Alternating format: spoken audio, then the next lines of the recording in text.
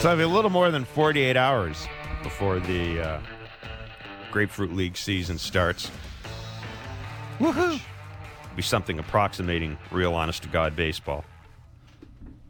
And we will have the game on Sportsnet 590, The Fan, and Sportsnet Television. Saturdays, the Jays take on the Pittsburgh Pirates. And all games will be streamed on Sportsnet 590, The Fan. And a select number of games will also be live on Sportsnet 590, The Fan. I think weekend games and one game a week will be available on Sportsnet 590, The Fan. So you can stay tuned. You can follow on social media, Kevin Barker, to find out what the exact schedule is. The Jays had photo day yesterday, and Mark Shapiro took the opportunity to address the media. A relatively lengthy conversation with media members. Kevin, most of the discussion, as relayed by Shai Davidi in his article on Sportsnet.ca, dealt with the ballpark, dealt with the Rogers Center, and much talk about the outfield dimensions, and it really gave Mark a chance to reinforce the idea that, look, this first of two overhauls of the stadium focuses mostly on the fan experience. We've talked about the raised bullpens. There will be a trickle-down effect for the players. The raised bullpens will allow for more areas for prep time underneath, things of that nature. But by and large, the ballpark itself, most of the work that has been done to increase the fan experience. Next year, the players' clubhouse will be overhauled. The weight room will be overhauled. And one thing I found really interesting is Mark Shapiro also said that the Jays are starting the year on the road this year with a long road trip. Probably going to do the same thing next year as well, because the stadium will be receiving some major renos. But that was the main thing. Lots of talk about the outfield fence again, and it's kind of going over old ground. But the idea that I think needs to be taken from this was that the ballpark has been redesigned with the fan experience first and foremost in mind. All the Blue Jays R&D folks suggest that the ballpark itself will be neutral. I mean, a lot of this stuff has been covered in the past, and of course, nothing's carved in stone. The Jays do have some wiggle room in terms of the outfield fences. A lot of that depending on the construction, on the actual engineering involved in the finished product. So that occupied a lot of the discussion. But also, no surprise, we've talked about this a lot, and we'll be joined by Ryan Spilborghs later on to talk about this as well.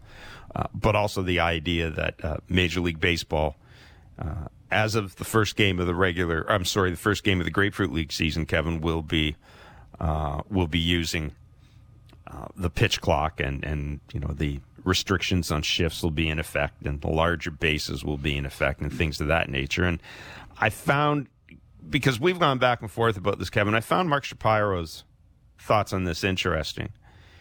And I haven't really heard him, or anybody else for that matter, articulate it this way, the rules changes. But he said, I'm not one of those people who thinks the game is, I'm not an apocalyptic thinker.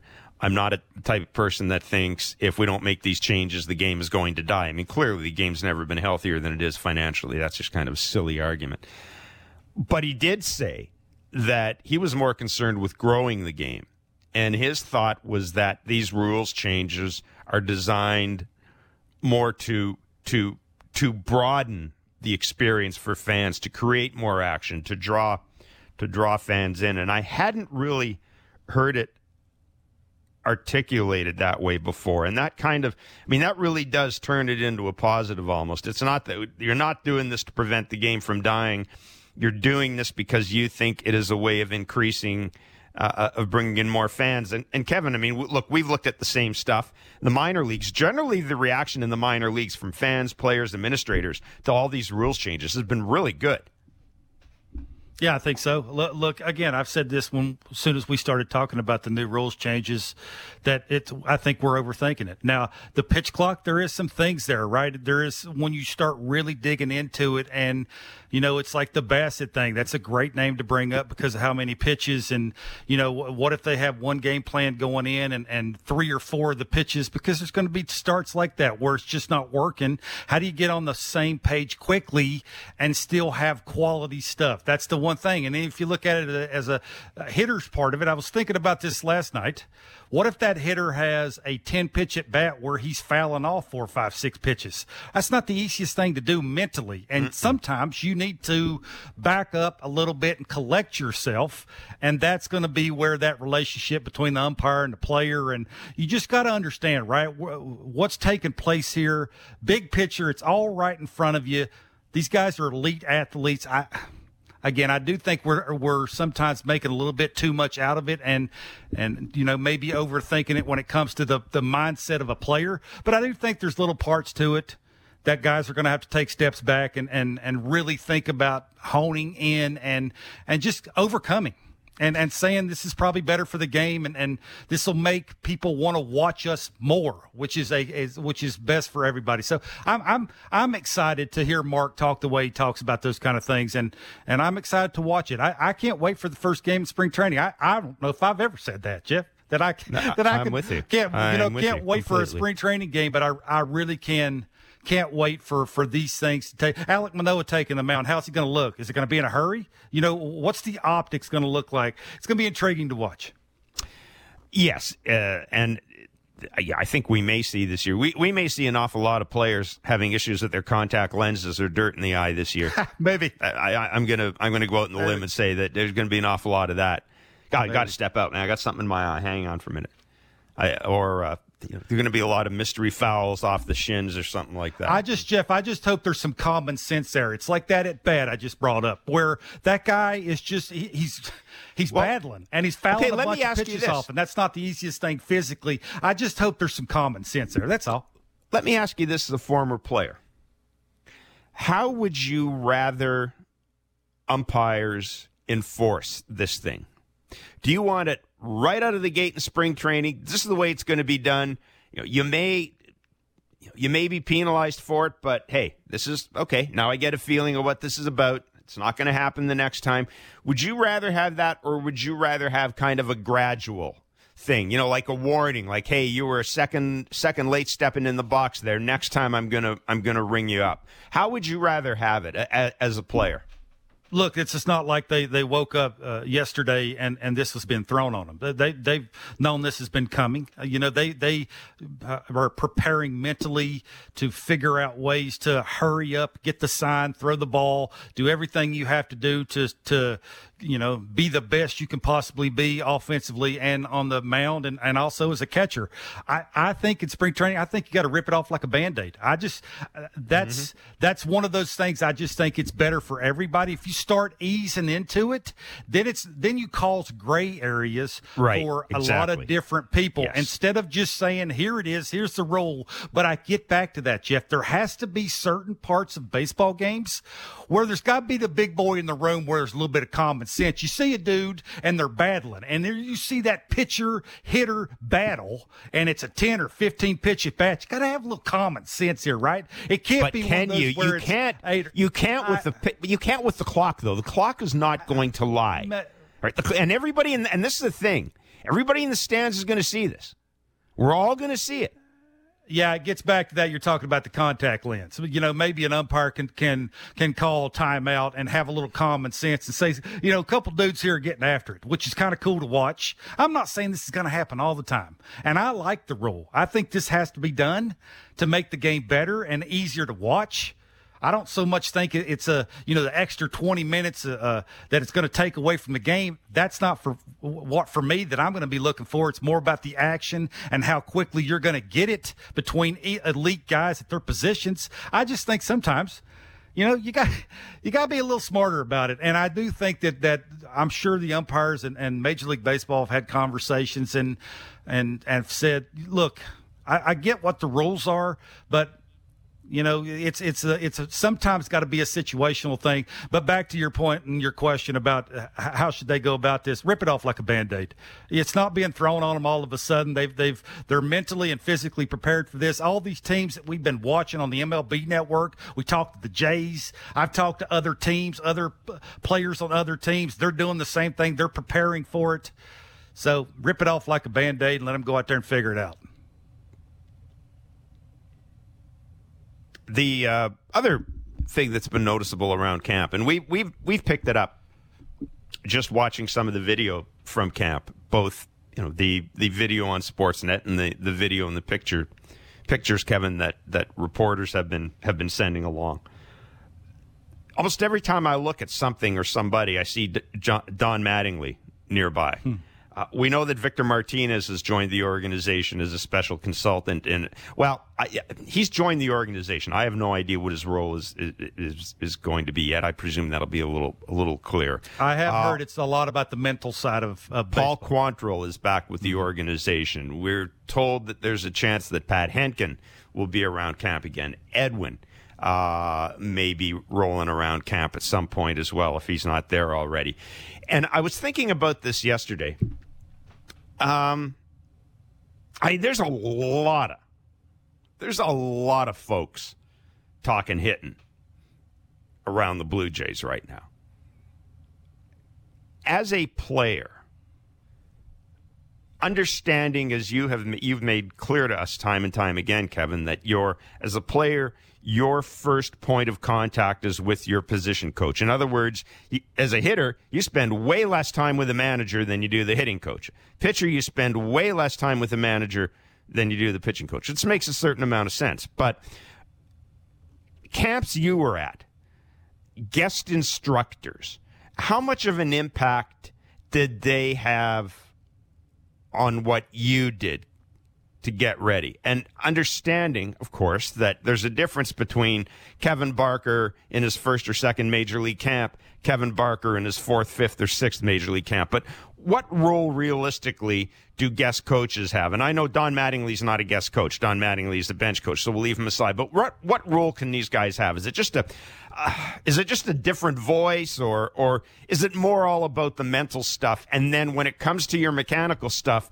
you trust your coaches because those are the guys that are going to be dealing with you during the year. Yeah, I think all those names that you mentioned have done it at the highest level, and this is what the Blue Jays players are trying to get to and consistently stay there.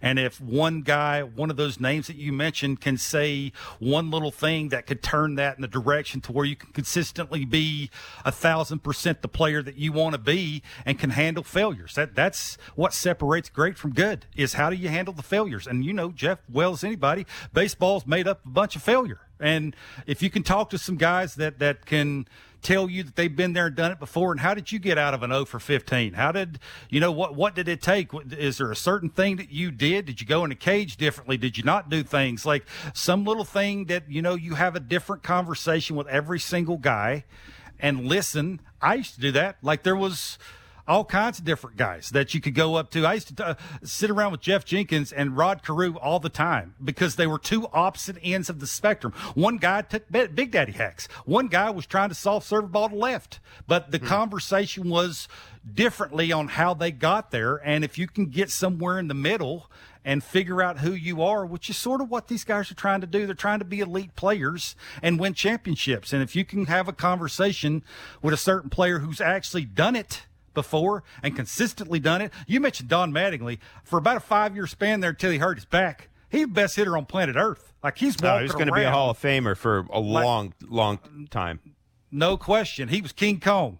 So anything, you could take from him and pick his brain just about being a baseball player at the highest level is beneficial to everybody. And again, give the Blue Jays credit that they're bringing these guys in and they understand how hard baseball is. And the sooner you can get all of these guys as much information. Now, that much information means you don't want to overwhelm them. And that's for me up to the player, right? You can let a little go in your ear and a little out. I was never that real good when I was young, Jeff, letting it go out one ear, out the other ear. I always kept everything and tried to take a little bit from everybody. And that's impossible to do. But all the players that I've talked to around the Blue Jays who are everyday guys get it. They sort of have their thing, and now you're just trying to refine it and be that much better. And if you have guys who've been there and done it before, and you can take a little from them, it's only going to get you there quicker, which is the ultimate goal because they're trying to win this year. I guess one of the storylines people are monitoring in spring training right now is Alejandro Kirk and how he is not, again, this may change today. I've not seen anything in social media, but how he was not yet in camp. He's in Mexico awaiting the birth of this couple's child. He is scheduled to play for Mexico in the World Baseball Classic, which means I think March 6th, 7th, someplace around there is when players are gathering at various sites to prepare for the WBC. You're starting to get the sense from things we're hearing from folks at spring training that the Blue Jays are almost getting to the point, Kevin, where they're going to, shall we say, strongly suggest to Alejandro Kirk that he focus on the Blue Jays and that he pull himself out of the World Baseball Classic. And he will not be. Nick Pivetta pulled himself out of the Canadian team because of the flu. I mean, guys, there's a very fine line here. And I'm not saying that everybody's looking at every excuse to get out of this thing, but guys know where they're going to be paid. Guys know what they have to do to get paid. And if anything impacts on their ability to earn money at the major league level, they're going to punt. They're going to err on the side of caution. From your point of view, is there any plus? And I'll tell you why I'm asking this. Is there any plus to having Alejandro Kirk play for Mexico? And the reason I ask that is when the first World Baseball Classic was played, I remember, of course, there's always the debate. Okay, it's great for the game, grow the game internationally, et cetera, but there's always a chance of injury. There's always a chance you take the guy out of his camp and everything. There was a certain thought, though, that, for example, in Team USA, it wasn't the worst thing in the world for a young player to be in a locker room or to be in a clubhouse and look around and see Derek Jeter to his left and, you know, in this year's U.S. team, Mike Trout to your right, JT Realmuto, got a lot of guys, a lot of your peers, a lot of all-stars. Is there anything to be said for that still, for a young guy going into that situation? Or are you of the opinion that, you know what, any excuse to pull a guy out of the WBC, you pull him out of the WBC? Yeah, look, you never want to tell somebody that they can't play for their country if that's what they want to do. But I will say this, with the elimination of the shift, there's never been more importance put on game planning before a game actually happens with catcher-pitcher than it's going to be this year. Now, I understand game one, it's his guy. If Alek Manoah is your opening day starter, he's getting the catching duty. Now, obviously, he knows Manoah really well. If it's not going good, what do you throw? Where do you throw it? Where do you set up? All the things that it takes to get him through a quality start. But then there's everybody else. And you would think this thing goes a couple of more days. I think the decision has to already be made. And maybe it has already been, and they just haven't told us that, you know, they need him in spring training to be getting these things done and going through the bulk plays and all the things, the new rules and the game planning, all the things that it takes to get Alejandro Kirk on the field and be the best player that he can possibly be. And yeah, look, again, I think that's a slippery slope. But man, again, it gets back to sort of like Vladdy and Barrios. At least they're getting time with their team before they leave, which is a big deal. It's sort of like that coaching thing. You spend more time with the coaches, your coach, your pitching coach, your hitting coach, than you do your manager. And it's sort of, if you have that little time, your infield coach, Luis Rivera with Vladimir Guerrero Jr., saw him taking ground balls, all those pivot moves and footwork. And, you know, you get to do those things. You get to see him up close and personal for a couple of weeks before he actually has to go to do that. Now that Kirky's not been able to do that, you never want to tell anybody you can't, but I think that's getting real close if it hasn't happened already. Speaking of the World Baseball Classic, Shai Davidi just reporting that left-handed pitcher Ben Onishko from Winnipeg has been added to the Canadian team for the WBC. He spent last year at Double-A Arkansas in the Mariners system, striking out 43 and 53 and two-thirds innings over 43 games. He's taking the place of Nick Pivetta of the Red Sox, who officially withdrew yesterday as a result of stomach viruses. And again, we talked about how guys don't want to miss much of spring training, especially I mean, let's face it. We always used to say in the past that the only thing spring training really was good for was getting the pitchers ready and getting the pitchers built up. And I think that's even with the rules, Kevin, even with the rules changes, it's still, I think, largely about getting your pitchers built up, isn't it? And yeah, you want to get on a routine as fast as possible. And you know, it's kind of been complicated a little bit now because what a lot of teams have done is they will keep their pitchers away from some of the teams they're going to face a great deal at the major league level, especially early in the season. That's going to be a little harder this year because you're going to be playing because of the schedule. But, you know, in the past we saw, for example, the Jays might keep a guy away from the Yankees if they were in spring training, if they were playing the Yankees early in the year. That'll still probably be in play a little bit here. But again, I can kind of see that with a guy like Nick Pivetta, right? If you're a pitcher, you don't want to at all interrupt any type of routine. Yeah, well, you think about it because of the new rules, Jeff. Just look at the Blue Jays rotation. You mentioned Manoah, a little faster worker, maybe a third pitch. Gosman, the balk thing. You want to see that up close and personal. You want to work on that. You want to gain some confidence. Chris Bassett, the clock, right? That internal thing, getting it down and getting it to him in a hurry so he can get the sign, he can gather himself and get on the mound, he can throw a quality pitch. Barrios, he's reinvented himself, it sounds like. You say Kikuchi, do you really know what you're getting? Mitch White, I mean, there's reasons why these guys are coming to spring training on contending teams is you want to see them up close and personal. You want to be with your pitching coach. You want to be with your hitting coach, but you want to gain confidence throughout that spring training. You want to know that the things that we talked about going into the off season that you worked on is starting to work in spring training. And that for me is, I never had that opportunity because I was fighting for jobs. It wasn't about me going there and working on things. It was about me getting hits and driving the ball to left center and catching every ground ball and diving all over the place and going first to third and first to home. But it's to each his own. Everybody coming into camp knows what they have to do. And if you're a guy that, you know, can take a step back and work on some things and gain confidence, which is what most of the guys with the Blue Jays roster is trying to do, the 26 guys.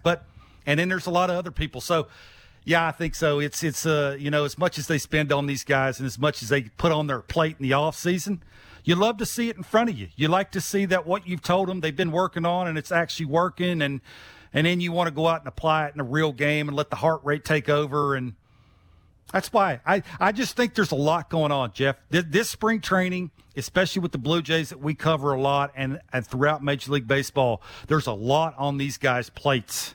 And that's why for me it'll be intriguing to watch it. All right, a reminder again of the Blue Jays schedule coming up. The Grapefruit League season begins on Saturday. On Saturday with the Jays in Bradenton against the Pittsburgh Pirates. The Jays are at home on Sunday to play the Yankees in Dunedin.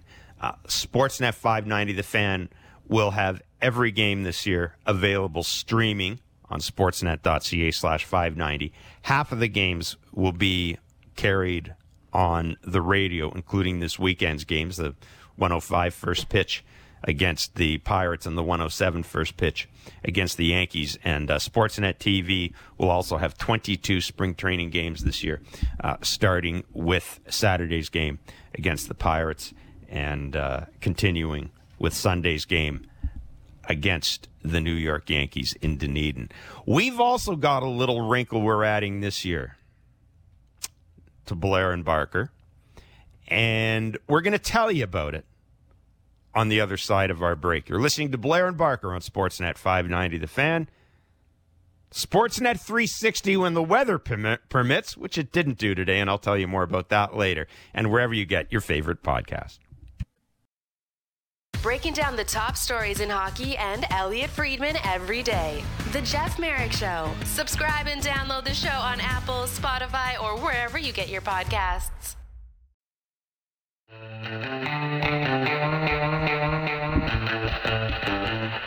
All right, we will be back on Sportsnet 360 tomorrow, 11 Eastern to noon Eastern. Be on the radio as well. The duration of spring training. At some point, we'll go up to 2 hours. But we're not in TV today. We had a little weather in this neck of the woods. And if you're down in Florida, if you're listening to this, because I know a lot of folks down around got somebody saying they were listening to us on their phone while they're at the Player Development Complex. Thanks for the picture. Really appreciated that. Nice seeing everybody in shorts. Really well done. But we had a little bit of weather here. Now the good news is at the Blair broadcast headquarters in Hamilton, we did get the back door unfrozen about an hour ago, so that's good. Side doors a work in process. We had four-wheel drive car. Is your car four-wheel drive? No, we had, shall we say, just a bit of freezing rain last night. So that's why we're not in TV, because we had to kind of, it's not just the type of thing where you phone up somebody at 9 in the morning and say, hey, I'm not coming in today. Because it's on TV, there's some stuff involved with that. So we made the call last night. We will be back tomorrow on Sportsnet 360 and on Sportsnet 590. The Fan, and as always, you can listen to us via podcast. And if you do, please rate and review in addition to subscribing to the podcast. And we got a little tweak we've added this year. And we're going to try to figure out how to make it work. We're going to try to make it work in spring training, but we're going to have a dedicated phone line for listeners because, as you know, we've been using DMs a lot for Barker's back leg bits, and we will still do that, and we still solicit your feedback. And my Twitter handle is SN Jeff Blair. But we're going to take a few more calls this year than we did last year. Try to get some listener voices in the air. Try to get a little more interaction with the listeners, because if you call yourself the Fan, you should make it open a little bit to fans. So we haven't figured out exactly how it's going to work yet, but you will have a dedicated phone line. We'll throw out a question, for example, or I'll throw it out in social media. You can call up the line. I'll get Barker to leave the message on the machine because he'll be much more witty than I am. And that'll give us a chance to interact with you and, hey, give you a chance to hear yourself on radio and podcast. So there you go. We'll give you more details. We'll give you more details on that as we get closer to rolling that out. As I said before the break, the Jays start the Grapefruit League this weekend. They will play the Pittsburgh Pirates in Bradenton on Saturday, home against the Yankees on Sunday. And, of course, we spent a great deal of time talking about the new rules, and we'll be watching those. But I think beyond the rules, the thing that Jays fans are going to be focusing on, understandably, are the newcomers to this lineup, because we've talked an awful lot about that. Of course, Chris Bassett was their big free agent signing. Kevin Kiermaier signed as well. Kevin Kiermaier, no stranger to Jays fans. Got a little bit of history with Kevin Kiermaier from his time with the Rays. But for myself and for a lot of other people, I think the two new position players that will be the subject of a great deal of focus are Brandon Belt and Dalton Varsho.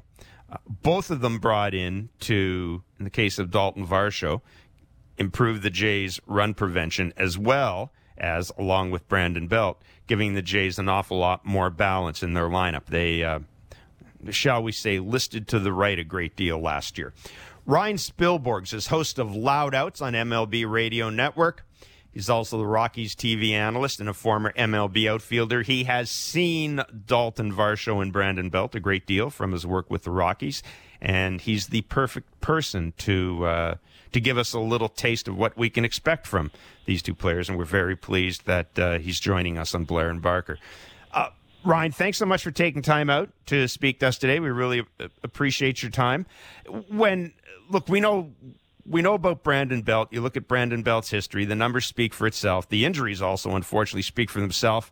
But what is Dalton Varsho from what you've seen? Well, thanks for having me on. I appreciate it. I just to get to the chase too. I have the Toronto Blue Jays as my American League favorite to get to the World Series, in part for a lot of reasons. I mean, this is a really good team, and I feel like they got better. I think there's going to be some people that are maybe a little upset that they lost Teoscar, and you see him go to Seattle. But I think in the case of Dalton Varsho, here's somebody with a really good baseball background. His father's been in scouting, former first rounder. He's a gamer. He's got little arms. He kind of reminds you of Matt Stairs a little bit. He's a bit of a pull hitter, but last year he was the best in outs above average in the outfield. I've seen this guy. He's a really interesting skill set in that he can play the outfield and he can also catch. And I don't know how many guys are out there like that. I would say when it comes to Varsho, he did benefit from making a lot of diving plays, and so the outs above average numbers might have been spiked. But I think overall, this was a lineup that needed some left-handed bats. So you did add Kiermaier, who's probably one of the best center fielders in baseball.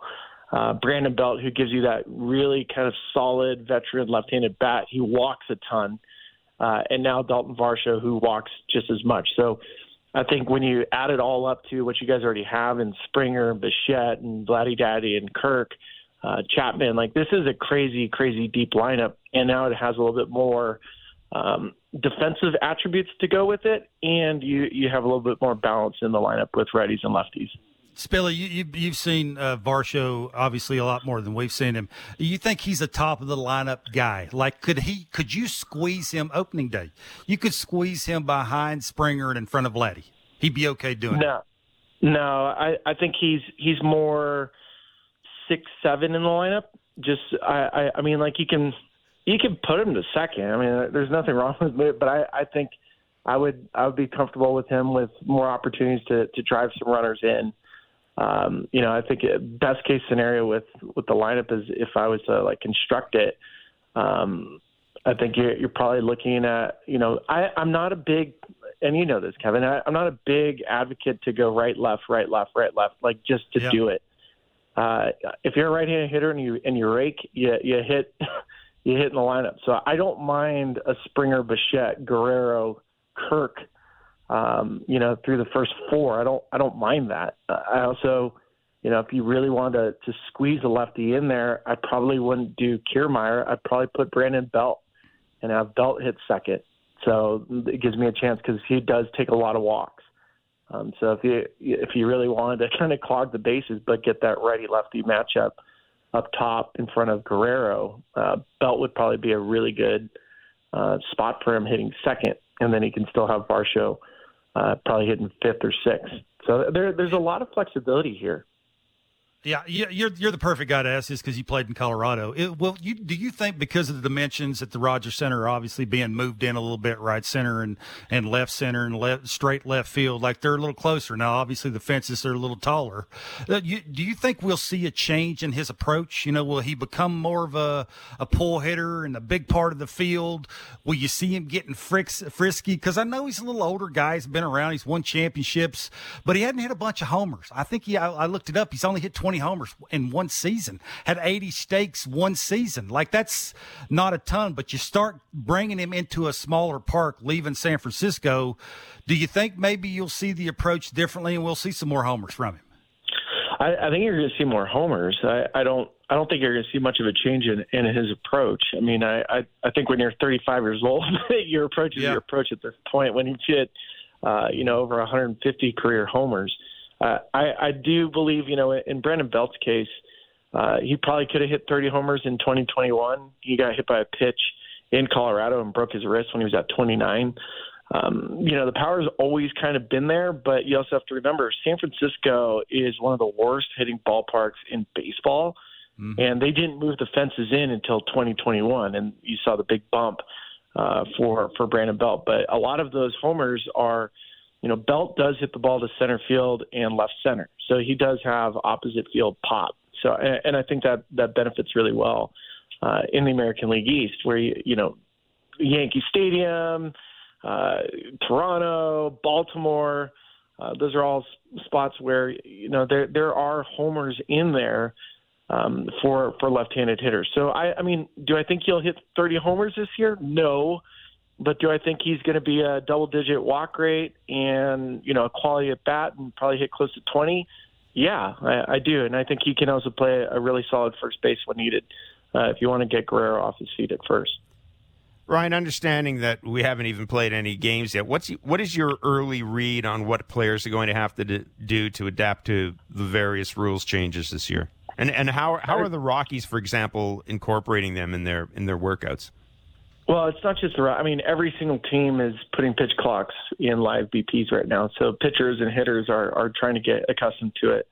I heard Theo Epstein this weekend. He was talking about the rule changes in the minor league level, and it took 3 to 4 weeks for the players to adapt. So I would expect the same from the major league level. It's going to take a couple weeks to adapt to the pace of play, especially when you have guys in scoring position late in a game, closer scenario. And I do believe that umpires are going to have a good feel for what's going on. I mean, last thing you want to do is have a game determined by somebody not standing in the batter's box or a pitcher being slow to the plate. So I don't think that's going to happen. I really hope it doesn't, because I don't think that's the intention or the spirit of the rule. The spirit of the rule is to kind of cut the fat out. And for a lot of minor league players that I've spoken with and former big leaguers that were in the minor leagues last year, they all really enjoyed the pace of play. It did not take them that long to adapt. You can stand in the batter's box. Pitchers can just, you don't have to go to the rosin bag every time or wipe your face. There's also some new rules with PitchCom where, if you are a pitcher that wants to use it, the pitcher can call their own pitches. So you can speed up the process of relaying signs and getting ready to get into action, which I think in general, we don't want, a 3-hour and 5-minute game is fine, especially if it's entertaining. But, to get the 2.5-hour game that still moves at the same pace and you're still getting runs scored and, players aren't like messing around with batting gloves the whole time, it really makes for a better product. And I agree with it. I'm also going to refrain from like really passing judgment on a bunch of these new rules until I see this entire season play out. So I'm excited for the non-shift. I think that's important. And I think the pace of play is going to be important. I'm not sure what the bags are going to do. I know it's going to be safer for first baseman and collisions at first, but I think I need to see a whole season of this play out before I really feel confident saying like, well, that worked, or I did like that, or I didn't like that. It's interesting hearing you say that, because Barker's been of the same opinion. And that opinion is that, look, these guys are really, really, really good athletes. These are elite athletes in addition to being elite baseball players, and they will figure it out. Yeah, no question. That's what athletes do. You adapt or die. So I think when it comes to 15 seconds in between pitches for a hitter, like that's really not going to be that big of a deal. Especially if there's nobody on base. What do you need, a sign to hit a double? So you can get in the box. I think from the pitching standpoint, pitchers are going to benefit. Even though I've heard a couple of pitchers say, "Hey, listen, these rules are intended for offenses to be better," which is true. We saw one of the league worst batting averages ever last season, and a lot of it has to do with how good pitchers are and defenses, how they've been able to optimize them. But I do think with the pitch clock and non-shifts, I still think good pitchers will pitch well. I think the benefit for pitchers pitching at a faster pace is that it puts hitters on their heels. You don't really have a chance to take a deep breath or dig in. So, you kind of, it's like cramming for a test or when you're late to work and you're trying to like speed up. So like you almost make mistakes when you're like that. So I think there's going to be a benefit for both hitters and pitchers, but I think ultimately like the biggest benefit is going to be for the fans, getting a chance to see some diving plays and some more hits, not seeing a third baseman in right center field. I think that part of the game is going to be like appealing to a lot of people. I'm George Springer, and I've moved to right field, and now I have a new center fielder in Kevin Kiermaier. I have Varsho in left field. You've never played with either one of those guys. Is that a tough communication thing in spring training to get used to those guys, or do we overthink that? Like again, I just mentioned, and you mentioned it, the great athlete thing. Like you run a good route, you say it loud enough, you say it soon enough, the communication thing shouldn't be a big deal. Is that a hard conversations to have in spring training, or is that just you got to get out there and play with them, run around with them, and that's the way you figure it out? Yeah, you got to play around with them. I mean, the where you're going to have, if you've never played with a certain center fielder before, you don't really know their range. A really good center fielder allows the corners to be more comfortable. So, like, let's say, for example, George Springer with Kiermaier in center field. Springer can maybe shade more towards right field line because he knows that Kiermaier is going to have the gaps. And like when you, as an outfielder, you have trust in your center fielder that he has all this area covered. Now I can worry more about, seeing the ball off the bat and having the right field, right field and right field line covered so I can take away doubles. You're never really going to have to worry about your center fielder. Where you do start to worry is when you have a center fielder that doesn't have a crazy amount of range, and you have these corner guys have to pinch the gaps. And then once that happens, then you have communication on those balls in between. So I don't think that's going to happen with Kiermaier. I think there'll probably be a couple, baseballs where Varsho's flying to go get it, or Springer's trying to fly to go get one, and you realize that Kiermaier's already there. So that you might have one or two of those instances. But, I mean, I'm telling you, Kevin Kiermaier I'm sure you guys have seen him with Tampa, but to watch him every single day, I think the appreciation you're going to have for Kiermaier, he's going to be as good of a center fielder as you've seen probably since, like, Devon White. And you guys have had some really good center fielders. Devon was one of my favorite ones ever. And Kiermaier is going to rank right up there for any of those old school Toronto Blue Jays fans. You're going to go, oh, crap, like Kiermaier's that good. So that should be an exciting thing if I'm a defensive outfielder with Toronto. All these good teams have a guy you could pick for MVP that you says has to have a great year for them to go where they want to go. Is there one guy on the Jays lineup or roster that you think just has to be that guy, like that separator? He goes, they'll go where they want to go. I think the season hinges on Bo Bichette and his defense at short. I think that's going to be the difference for the Blue Jays. If he's a lockdown shortstop and you get the routine outs and he's making his normal plays. I mean, he had the second most errors in baseball last year. He's 25. If he's not, if this is truly a championship caliber team, you have to have a championship caliber defense. And if Bichette's not capable of providing that at short, I can see a version of this team, moving him to second base and trying to figure out, the best case scenario to have a shortstop, whether you have to go out and, acquire somebody or if, Espinal is capable of doing it, or Biggio, which I don't think he is. I think Bo Bichette's defense at short is going to be a very big factor in the success of the franchise, especially with the fences being moved in. I can't imagine Toronto benefiting from poor defense. And so if Bichette's, not the shortstop that he's capable of being, I think that's going to be a huge problem. Ryan, thanks so much for joining us, man. Terrific insight as always. Have a great spring and a great season. We'll be in touch. Thanks, buddy. All right, you guys. Thanks for having me on. Take care. Ryan Spilborghs is host of Loud Outs on MLB Network Radio. He's also the Rockies TV analyst and former MLB outfielder. Interesting insight on Varsho, Kiermaier, and Springer in the outfield, and the whole issue of communication and getting used to each other, sort of that second nature stuff, right? Which is a lot of baseball. It's kind of knowing how the guy beside you moves.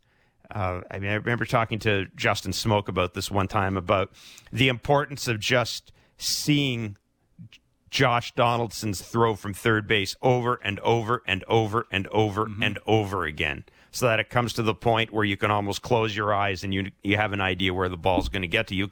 You kind of need those secondary things, don't you? Yeah, I think so. It never hurts to be out there with certain guys and run around with them and to hear their voice. How loud is it? How soft is it? You need to just little things that can get you through a baseball game, making the plays you're supposed to make, and having Kevin Kiermaier like that. When he's healthy, it's elite. It's not great, it's elite. And he can cover ground and the jumps he gets, and when he leaves his feet and all the things, the quirkiness of that stadium now with the higher fences and backing up. I think that for me is where the communication thing is. You may see him playing a little either deeper or a little closer to the infield, because if the ball's hit over your head, it's either a double or a homer. So you can sort of take that little jam shot away and take away those kind of hits, and to have an elite guy who gets the jumps that Kevin Kiermaier gets. And, oh, by the way, Varsho's not too bad either. He's going to do his thing over there too. So, yeah, playing with them in spring training, we mentioned that spring training, how important this is. But there's a fine line, Jeff. They tend to get hurt. So you're trying to keep them healthy, and you also want them to go out there and do it full speed. So every time a ball's in the air in the gap, you're holding your breath, hoping that Kiermaier, doesn't hurt himself. And because they're a much better team with the defense the way it's aligned now in the outfield. And it'd be interesting, too. Say Kiermaier gets hurt. You move Springer back to center, or is Springer, no matter what, your right fielder? For me, too.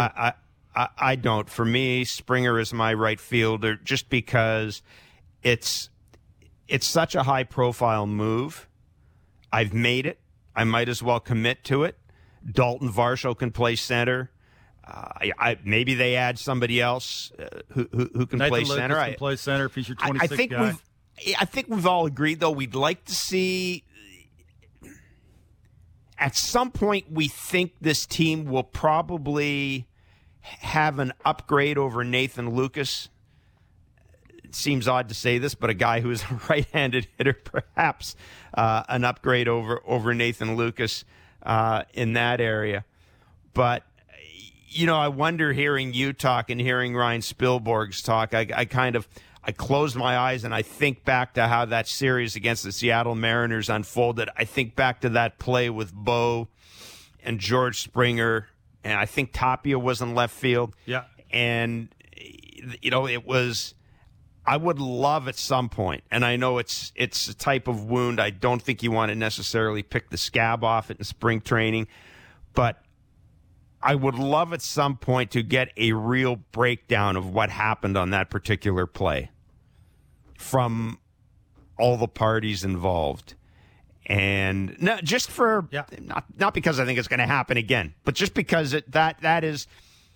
Yes, the Mariners, the way it unraveled was remarkable, but I think for a lot of Jays fans, Kevin, that play sticks in your. It's just there. You can see it now. I can see Bo. I can close my eyes and I can see Bo going back on that play.